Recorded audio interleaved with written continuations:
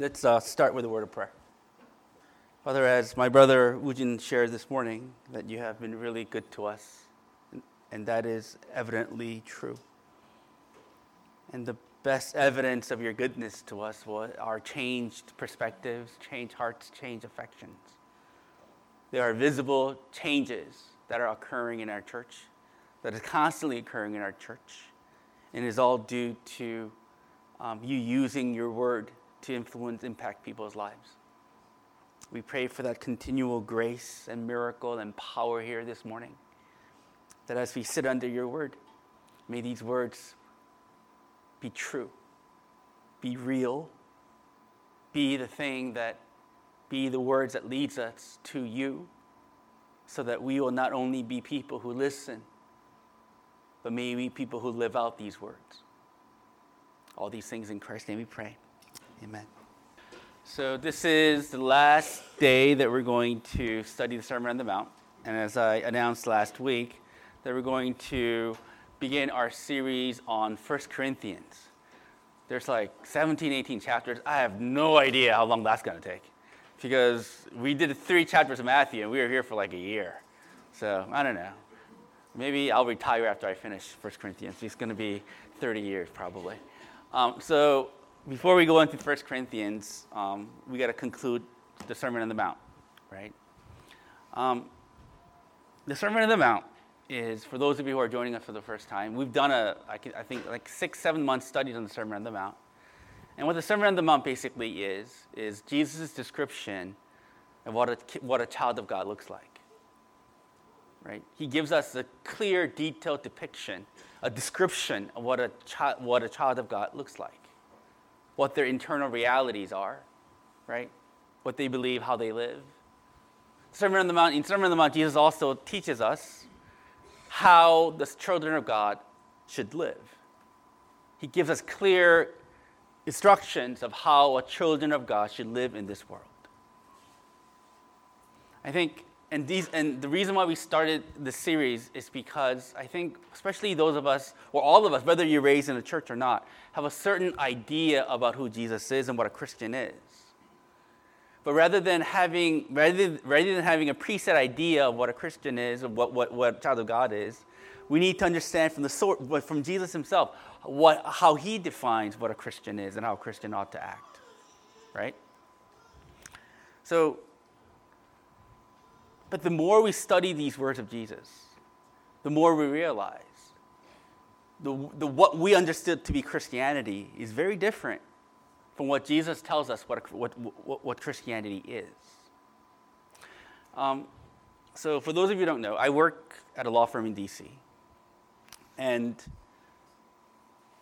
my experience in the last couple of years as I was working in this law firm is I'm noticing that Christianity is very offensive to a lot of young people in D.C.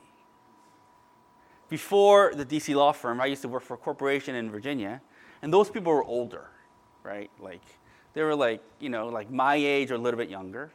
So I would tell them about faith, and they won't get offended. It was great, right? And I thought, wow, people really, if I just reasonably present Christianity, they're going to believe it. I felt all confident and stuff. But in the belly of the beast, in the law firm in the downtown D.C., where people are young, educated, and hip, right? When I present the message of Christianity, they are offended. I'm offending people left and right, hence the call to HR, right? And what makes Christianity so offensive? As I'm thinking back. By the way, for my coworkers who are listening to this, and there's some of them who do, I love you, right? And I think of the world of you. But let's be honest, you're offended. And the reason why they're offended they're offended because of the exclusive claim of Christianity. They're offended because of the exclusive claim of Jesus Christ. The unbelieving people, especially the hip, educated young millennials of DC, right, think there is no right and wrong. Think everything is relative. Think everything is gray. They're not comfortable with exclusive claims. They're not comfortable with black or white, right and wrong, right? Good and bad. They're not comfortable with those terms. They don't like exclusive claims. But if you look at the claims of Jesus Christ, if you actually study the Sermon on the Mount, Jesus makes incredibly exclusive claims. What are some of the claims that Jesus makes on the Sermon on the Mount? Right? Pastor, we talked about this last week, right? The exclusive claims in the Sermon on the Mount is this. Jesus is saying there's only two ways to live. There's only two doors in life. Wide door and a narrow door. There aren't many doors. There's only two doors. Doors that leads to me and doors that lead to destruction. There is no third way. What else did Jesus say? He says there's only two groups of people. That's what Pastor William talked about last week. I'm glad he did it so that I didn't have to because it's pretty offensive. Jesus last week says there's only two types of people in the world. Those whom he knows and those who he doesn't know. There aren't many different types of people. You either are known by Christ or you are not known by Christ. Once again, exclusive claim. And today he also makes another exclusive claim. He says there's only two ways to build a life in this world. You can either build your life on me or you build your life anything else but me. There are no other ways. There is the narrow door or the wide door. There are those whom Christ knows or doesn't know. There's only those who build his life on him and those who don't. It's very exclusive. He's saying it's either left or right, right and wrong, me or destruction. That's what he's saying. And it's very offensive to the modern person. If I weren't a Christian, I would be offended by me too. And that's how Jesus concludes his sermon. Jesus in Matthew chapter 5, 6, and 7 gives us all the description of what a Christian looks like and how a Christian ought to live, right? And Jesus concludes his sermon by reminding people of the fact that there's only two options. It's either him or destruction. Yikes. So let's talk about the final thing that he talks about today. Once again, what we're going to talk about today is that Jesus says there's only two ways to build a life. Either on him or anything else but him. And Jesus uses the illustration of the foundation of a building. Back in Palestinian times, I guess like back in Jesus' days, there's only two ways to build a house, I suppose. There's only two foundations that a person can build a house on. You can either build your house on, you can either use the rock as the basis of your house, or you can use sand as a basis of your house. People can either use rock as a foundation of their home, or they can use sand as a foundation of their home. And Jesus is saying, you need to build your house on the right foundation. Because when the stresses of life come, when the stresses of things come, if you build your house on the wrong foundation, then your life is going to fall. Jesus says there's only two ways to build a life in this world. One way is to build your life in me. What does it mean to build your life on Christ? You build your life on Christ means you become a disciple of Christ. You begin to think your thoughts after his thoughts. His standard becomes your standard. What he wants is what you want, right? You live in constant communion with him. You live in constant obedience to him. That's what it means to build your life on him. He says you can only either build your life on him or build your life on anything else. And there are many things that people build their lives on, right? Some people build their lives on children. Some people build their lives on their careers. Some people build their lives on the name of their church. Some people build their lives on their bodies. Like the rabbit hole the YouTube rabbit hole that I frequently fall into these days is bodybuilding YouTube channels. I love bodybuilders, right? Oh, man. I don't know why. Obviously, I do, right? So, like, I love it. And because YouTube knows that I love bodybuilder things, so they constantly give me bodybuilder channel feeds. It's fantastic. And what is one thing clear about those bodybuilders is they are building their lives on their bodies. Their lives are consumed with what they eat, how much water they drink, how much workout they do, how much sleep they get. That's all they are doing. They are building their lives on their bodies. Some people, especially, high school, middle school age, high school age mothers of this Asian mothers of this area, build their lives on their children. They are intense on how they, schedule programs for their kids, because they believe their kids' success, right? It holds the secret to life. There are many, and some people build their lives and their careers, but they work all the time. Do you know anyone like this who works all the time? You either base, and those people are living they're building their lives on these things. Jesus says there's only two ways to build a life. You build your life on me, or you build your life on anything else. There is no middle ground, I think modern churchgoers think that it is perfectly possible to build your life on Christ and also build your life on your career. People think it's perfectly possible for you to serve money and also Christ.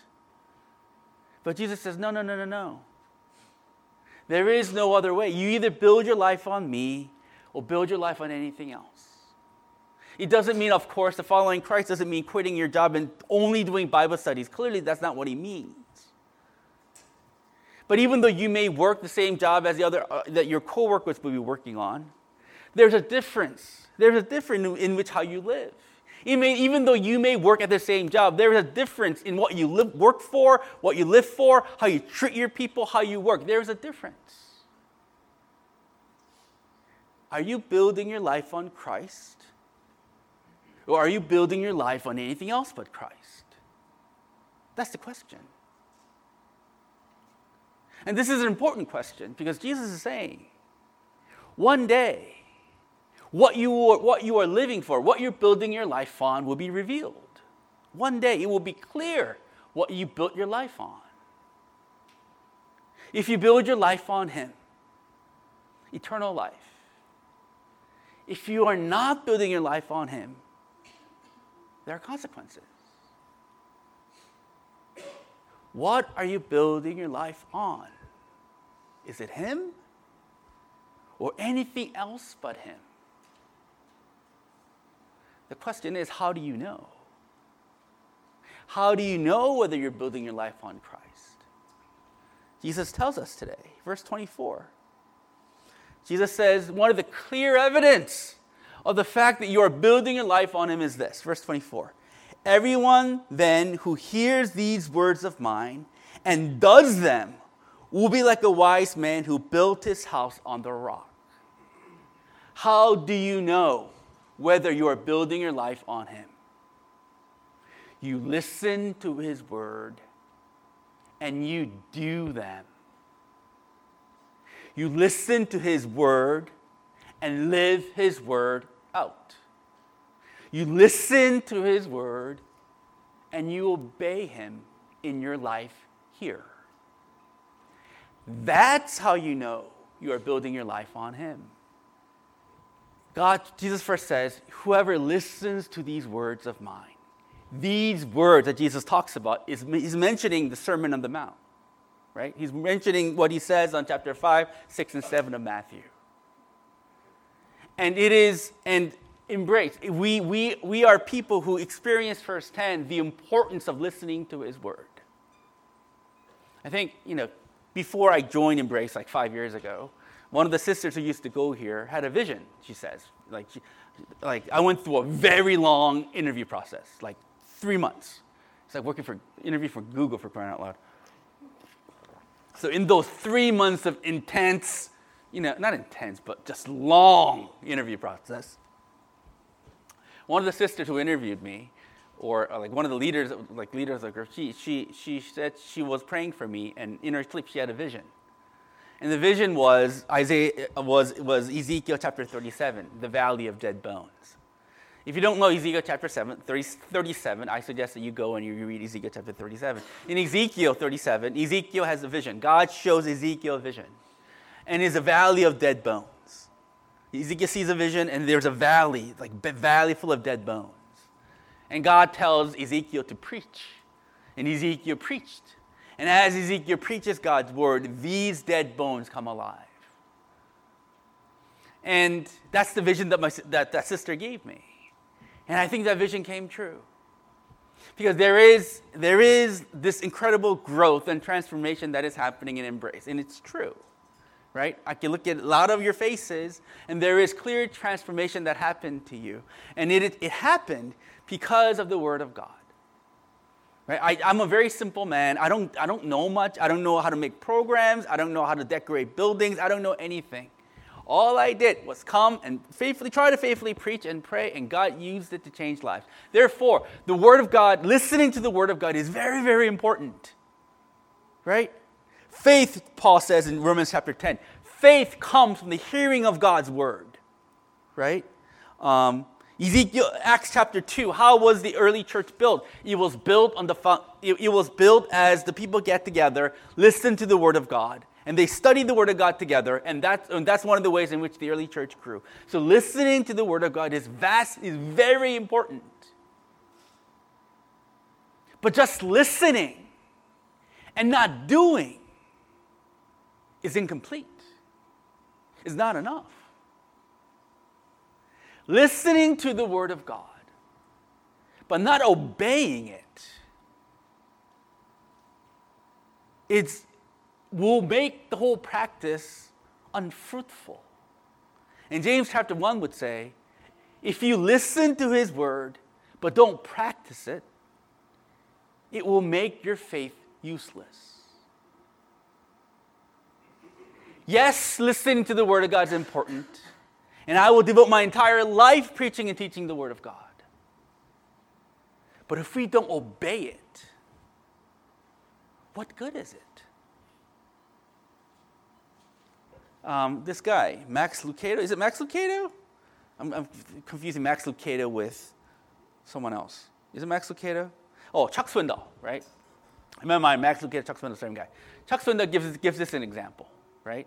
Listening to the Word of God and not doing it. It's like a CEO. Let's say I'm a CEO of Embrace, right? And I get a vision. I go, I'm pastor of Embrace, but I want to expand our operation to Europe. I want more Europeans to come to join our church. So what I'm going to do is I'm going to go to Europe for a year, right? Go to London, go to Spain, right? Go to Italy, and I'm going to try to go evangelize to people in Italy, right? In Europe. So I said, Pastor Ujin, while I'm gone, right? Pastor Ujin, you have the con here, right? You take care of Embrace US. I'll take care of Embrace Europe, right? And Pastor Ujin goes, what do you want me to do, right? And I'll say, don't worry, Pastor Ujin, I will email you every day of exactly what you need to do, right? I will tell you what you need to tell Hyo. I will tell you what you need to tell the small group leaders. I will instruct you every day what you need to do. And Pastor Ujin goes, okay, let's do it, right? So I go to Europe, and I write an email every day, right? I write an email 2 a.m., 3 a.m. By the way, these guys are used to my 3 a.m. emails. I email him, and Pastor Ujin gets it, right? I go, yeah. I go, and I go, did you get it? He goes, yes, we got it. And I go, good. And so we do it for a year. And I come back, and there's no one here. Oh, I'm sorry. I come back. Maybe it got bigger or something, but it's just filled with partiers, right? And it's filled with sinful living, right? And it's filled. It's a mess. And I go, Pastor Ujin, what happened? Didn't I email you? And he said, yeah, we got your email. Then what happened? What happened? And Pastor Ujin says, we love your email so much, Pastor Jay, that we had small groups devoted to studying your emails, right? Fairfax group studied your email. Burke group studied your email. We had large group every 6 months come together to discuss how great your email was. But no one really did anything about it. We came in, we listened, and we discussed it. We felt good about it, but we didn't do anything about it. That's like what Jesus is saying. What good is what he preaches if we will not submit it? What good is it if we just merely agree with it, but not do it? Look, prime example is this. One of the key qualities, the most essential qualities of a Christian is a recognition of our sins, and to be repentant of our sins, and asking Christ for forgiveness. Right? That's how you become a child of God. Let's say I preach the Word, we listen to the Word of God, and we feel convicted of the Word of God. But if we don't take the time to actually think about the conviction that we feel, and if we don't actually take the time to pray and agree with God that we are sinners, and if we don't take the time to actually think about and agree that it is through Christ's blood that we are saved, if we don't take the time to respond to the gospel, how can we say that the gospel will have changed our lives? It is one thing for me to preach and for you to be convicted, and that's important.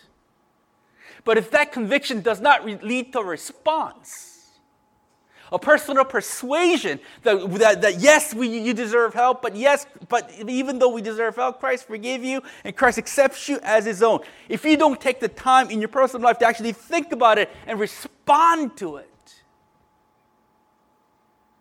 how can the gospel be true to you? Are you listening to his word, or are you only listening? But are you living it out? Let's go. First James chapter 1, verse 22 to 26. I love audiovisual people. Let's read it together. Is it up? Yes. Let's read it together. Verse 22. But be doers of the word and not hearers only, deceiving yourselves. For if anyone is a hearer of the word and not a doer, he is like a man who looks intently at his natural face in a mirror. For he looks at himself and goes away and at once forgets what he was like. But the one who looks into the perfect law, the law of liberty, and perseveres, being no hearer who forgets, but a doer who acts, he will be blessed in his doing. If anyone thinks he's religious and does not bridle his tongue, but deceives his heart, this person's religion is worthless. James is saying, a faith, a religion that only hears but that does not do is worthless. It's worthless, he says.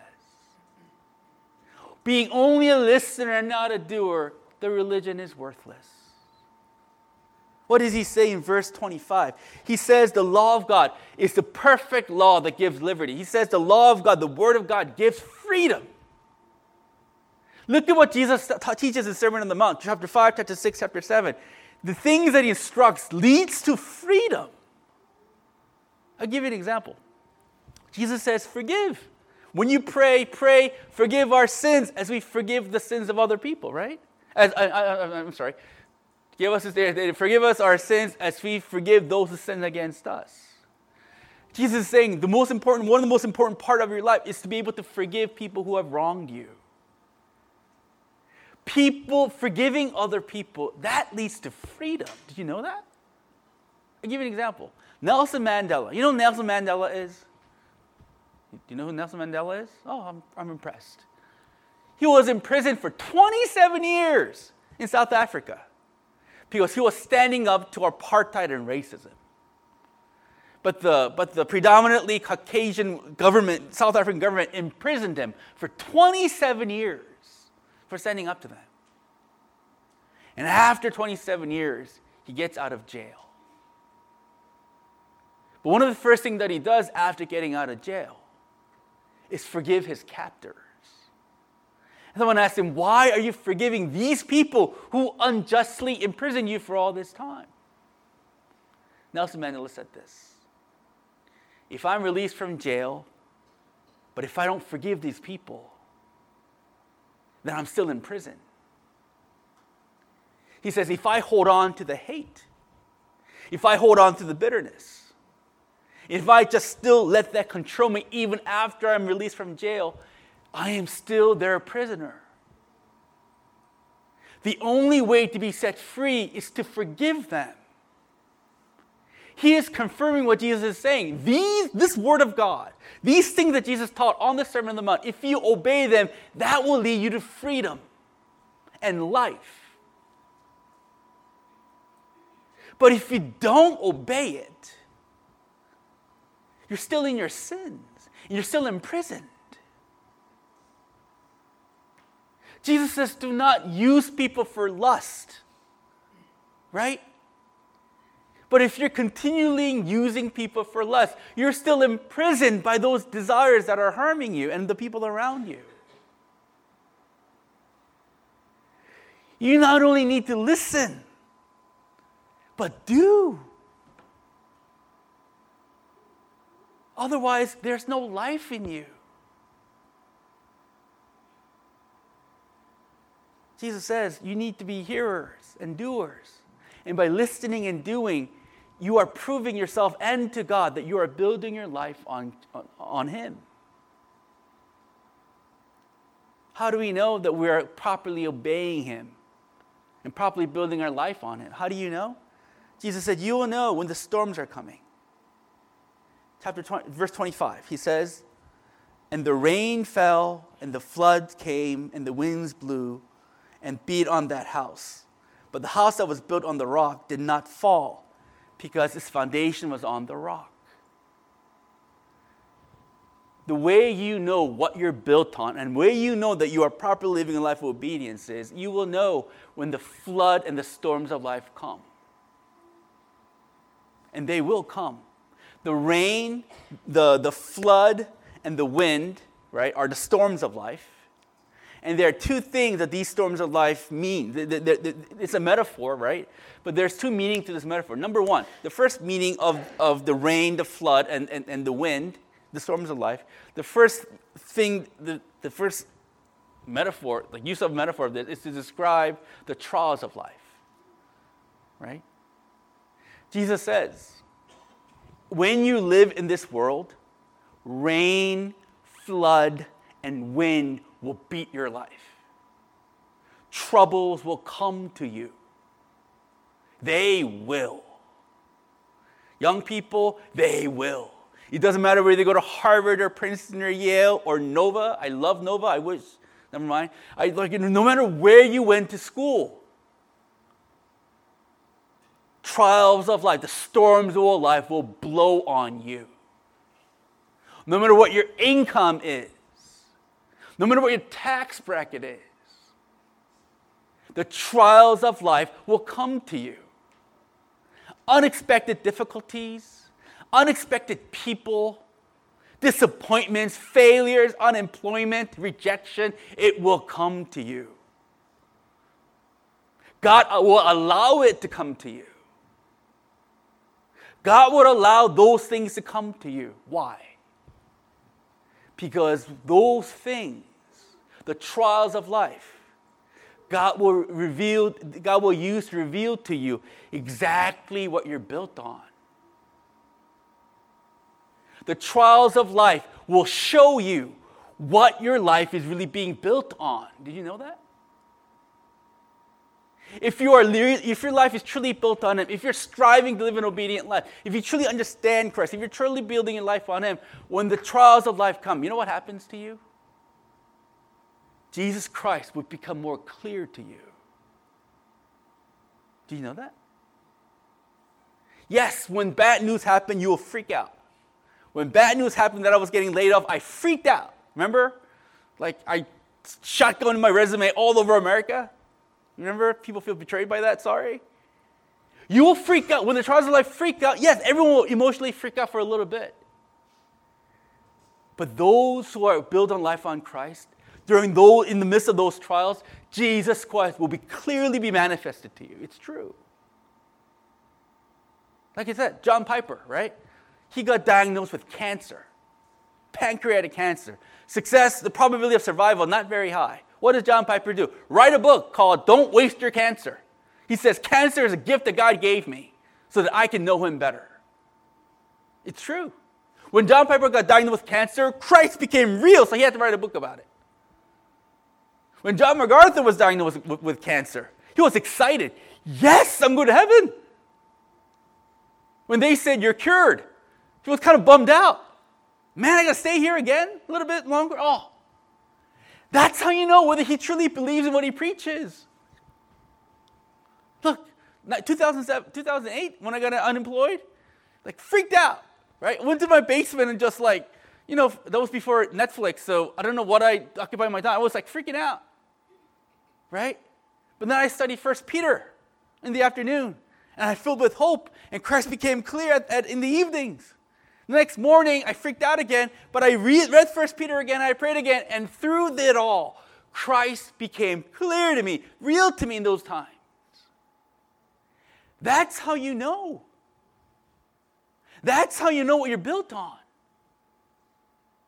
Look, I'm talking to a person, and these bad things are happening to her. People are things are happening to her, this person, and it's bad, and people and just it's difficult, right? But the way this person is reacting to the adversities of her life, she's doing it in a Christ-like way. And when I heard her try to do things in a Christ-like way, it filled my eyes with tears, because I know she's doing that because Christ is being revealed to her. When you are going through trials, when things are not going your way, and people are rejecting you, and jobs are not going your way, do you see Christ in the midst of all that? That's how you know whether you're living a life of obedience. If Jesus Christ is being revealed during the storms of life, is he being revealed to you during the storms of life? Storms of life not only means the difficulties of this world. Storms of life also means the judgment of God. Storms in the Old Testament used to symbolize, used to describe God's final judgment. How do we know? Noah's Ark. Storms and flood symbolizes God's judgment. One day, 1 Corinthians chapter 3, verse 11 through 13 says, one day, did you know that all our works will be judged on the day of judgment? When Jesus Christ comes back on the day of judgment, 1 Corinthians chapter 3, verses 11 through 13 says, is it up? It says, your work, how you live, will be tested through fire. And what will be revealed as your works are tested through fire on the day of judgment, it will reveal what your true foundations are.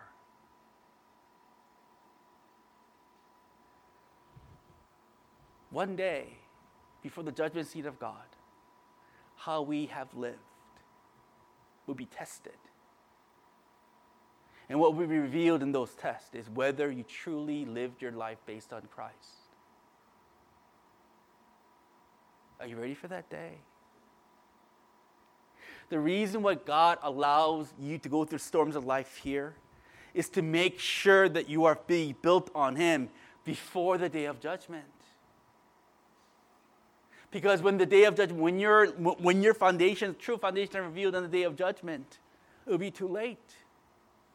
That's why God introduces storms of life, so that you will see clearly what you're being built on. And if you're not being built on him, you need to repent and ask God to allow you to build your life on him before it's too late. I'll give you an example. Listen, in the day of judgment, there's no one who will disagree with God. Even sinners, even people who will be condemned, who will face eternal destruction, they will agree with God that even though they are suffering, they will agree with God that it is right for them to be destroyed. And that's clear in the Bible, right? No one disagrees with God. When God reveals himself, no one disagrees with God. In the day of judgment, when what is in you is clearly revealed, there is no one who will disagree with him. Let's say you spent your entire life thinking that you believe in the gospel.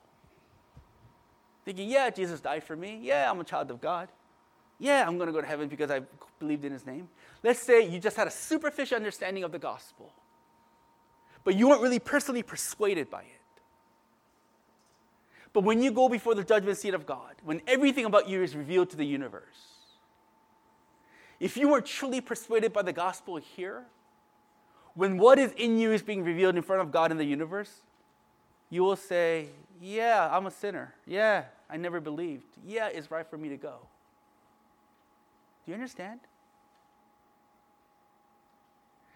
The superficial understanding of the gospel will not save you. You will not be able to claim it in the judgment seat of God. That's why God allows storms of life to happen to you, so that you will see whether you truly believe in the gospel or not. Whether you will truly see whether you truly belong to him or not. Are you being built on him? Are you building your life on him? Or are you building your life on anything else but him?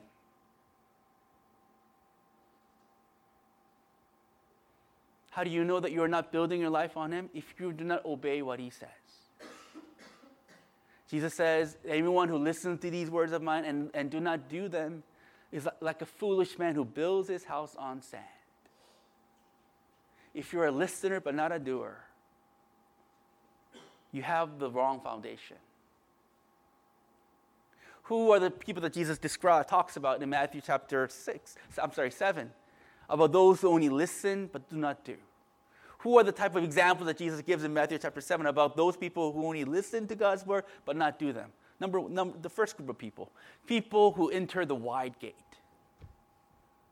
These are people who claim to be believers, who claim to listen to God's word, but they enter through the wide gate and they do everything that everyone else in the world does. They listen to God's word. Yeah, that's good. And they joyfully receive it. But the way they live their lives exactly like everyone else who enters through the wide gate. Another group of people that Jesus gives examples in Matthew chapter 7, foolish teachers, false teachers. These teachers teach the word of God, teach the Bible. And Jesus doesn't criticize what they're teaching. He doesn't criticize what they're teaching. And maybe what they're teaching is right. Maybe what they're teaching is actually biblical. Right? And maybe they're more passionate than me when they're preaching. But these people, Jesus says, have no fruit in their lives. The way they live their lives are exactly the same as unrepentant people. These are, just because you preach and you do, it doesn't mean that you are being built on him. What's another group of people that Jesus gives examples of? People who say last week, Lord, Lord, look what I've done in your name. I have prophesied, performed many miracles, even the demons obey me. Who are these people? These are the people who are involved in ministry. Lord, Lord, look what I've done in your name. I have prophesied, which means I have preached in your name. My ministry was successful. My ministry bears fruit in your name. Why? Even the demons obey me. But Jesus says, I never knew you. Why? Because they are lawless, which means they are not obeying the word of God. Just because you are in ministry, just because you're a teacher, just because you even think that Jesus loves you, that's not evidence of the fact that you're being built on him. Listen, ministry is not easy. It's hard. They say three of the most stressful professions: doctor, lawyer, pastor. Right? 2 of 3 I got. Ministry is not easy. It's not for the faint-hearted. It's not for the weak. It's not. Right? Preaching sermons takes long hours. People constantly criticize you. That's okay. But people don't grow the way that you want them to grow. Right? You think they're growing, but then they run away. It's not easy ministry. But you know what's more difficult than ministry? You know what it is? You know what's more difficult than being a lawyer? Not weaponizing my lips and spreading gossip about someone. That's hard. You know what's easy? You know what's harder than preaching? Fighting my lusts. You know what's hard than counseling? Not judging other people. Forgiving them. Not downsizing people. And think of them however I want to think of them. That's hard. Preaching is a breeze compared to that. Ministry is a breeze compared to me actually trying to forgive people who have wronged me. Jesus is telling me the evidence of whether you're being built on me is not how well PJ preaches, but it's how PJ lives. The evidence of whether you are being built on him is not the ministry that you do. It's not the agreement of the Word of God that you're agreeing with. It is how you live. How do you treat people who disagree with you? How do you fight your lust? Are those things telling you that you're being built on him? Or are you a person who's on the wide gate? Do you know? How do you know? Then the question is, then how do you, if you're just merely a listener of God's word and not a doer, how do you become a doer? If your life is not being built on it, if your life is clearly built on anything else but him, how do you become a person who starts to build your life on Christ? Secret, I think, is in verse 28 and 29. You need to recognize the authority of Jesus Christ. After the people listened to Jesus' sermons, they were amazed by his authority. They said, he's not teaching them like the scribes taught us. The scribes, right, when they're teaching them, they always revert back to some form of authority, whether it is scripture, whether it is tradition. They relied on some form of authority. Jesus did not rely on any authority when he teaches. Why? Because he is the authority. He is God. When the person who says these words is the creator of life, is the Logos. It is the foundation of the universe. He needs no authority. The way you become a doer of God's word and not just a listener, you need to recognize Jesus' authority. You know what salvation is at the end of the day? It is switching the authorities of your life. Before salvation, the authorities of your life came from many sources, whether it is from your parents, or for your internal expectation of yourself, whether it is society. You have other masters. There were other authorities who spoke to your life. But when you're saved, your mind and heart and emotions recognizes Jesus is the authority.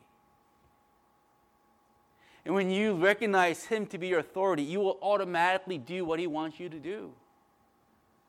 Do you understand? Look, I love my workouts. Like, I'm a big Peloton pusher. Peloton has all these different workouts, right? I can run outside. There are classes to run outside. There are classes for the bike. There are classes of all these things. And I love those classes because I'm being told what to do, right? Sprint for a minute, sprint for 2 minutes. Like, okay, so I sprint for 2 minutes. I don't know the guy. But I do it during the workout just because I recognize that guy's authority. In the workout, when I'm doing those workouts, at the 30-minute, 1-hour workout that I do, I recognize that person's authority in my ear, so I do what the person says. The way you do what Jesus says is if you truly recognize his authority. If you're not doing what he said, it is because you're not recognizing his authority. Right? Rosemary Butterfield is her name? Rosario Butterfield. She used to be a feminist professor at Syracuse who was lesbian. Lesbian feminist professor at Syracuse. Now she is married to a pastor in one of the most conservative denominations, right? OPC. That denomination is so conservative, they don't do praise songs. They just open up the Psalms and they just sing the Psalms. That's how old school they are. She married a conservative pastor. She's a mother of 3. How has that? How has she changed from one life to another? At the end of the day, she says it's because she recognizes Jesus' authority. Through the Word of God, Jesus convinced her that He is the author of the life. And when she was persuaded that He was the author of life, she wanted to obey Him about everything. The reason why we have no problem weaponizing our lips to destroy other people is because simply we don't recognize His authority. The reason why we can't forgive people who have wronged us is because we don't recognize His authority. Jesus is the one who forgives sinners. But if you can't forgive people who sinned against you, it is because, quite simply, you don't recognize His authority. Do you recognize His authority?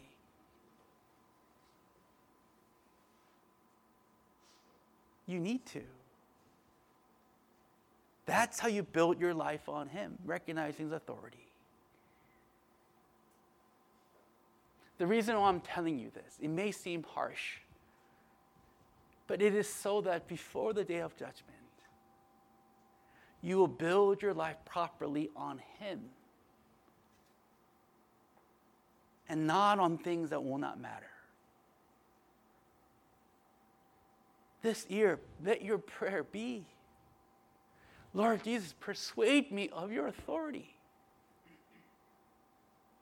May that prayer be your everyday prayer so that you will build your life on Him. Let's pray.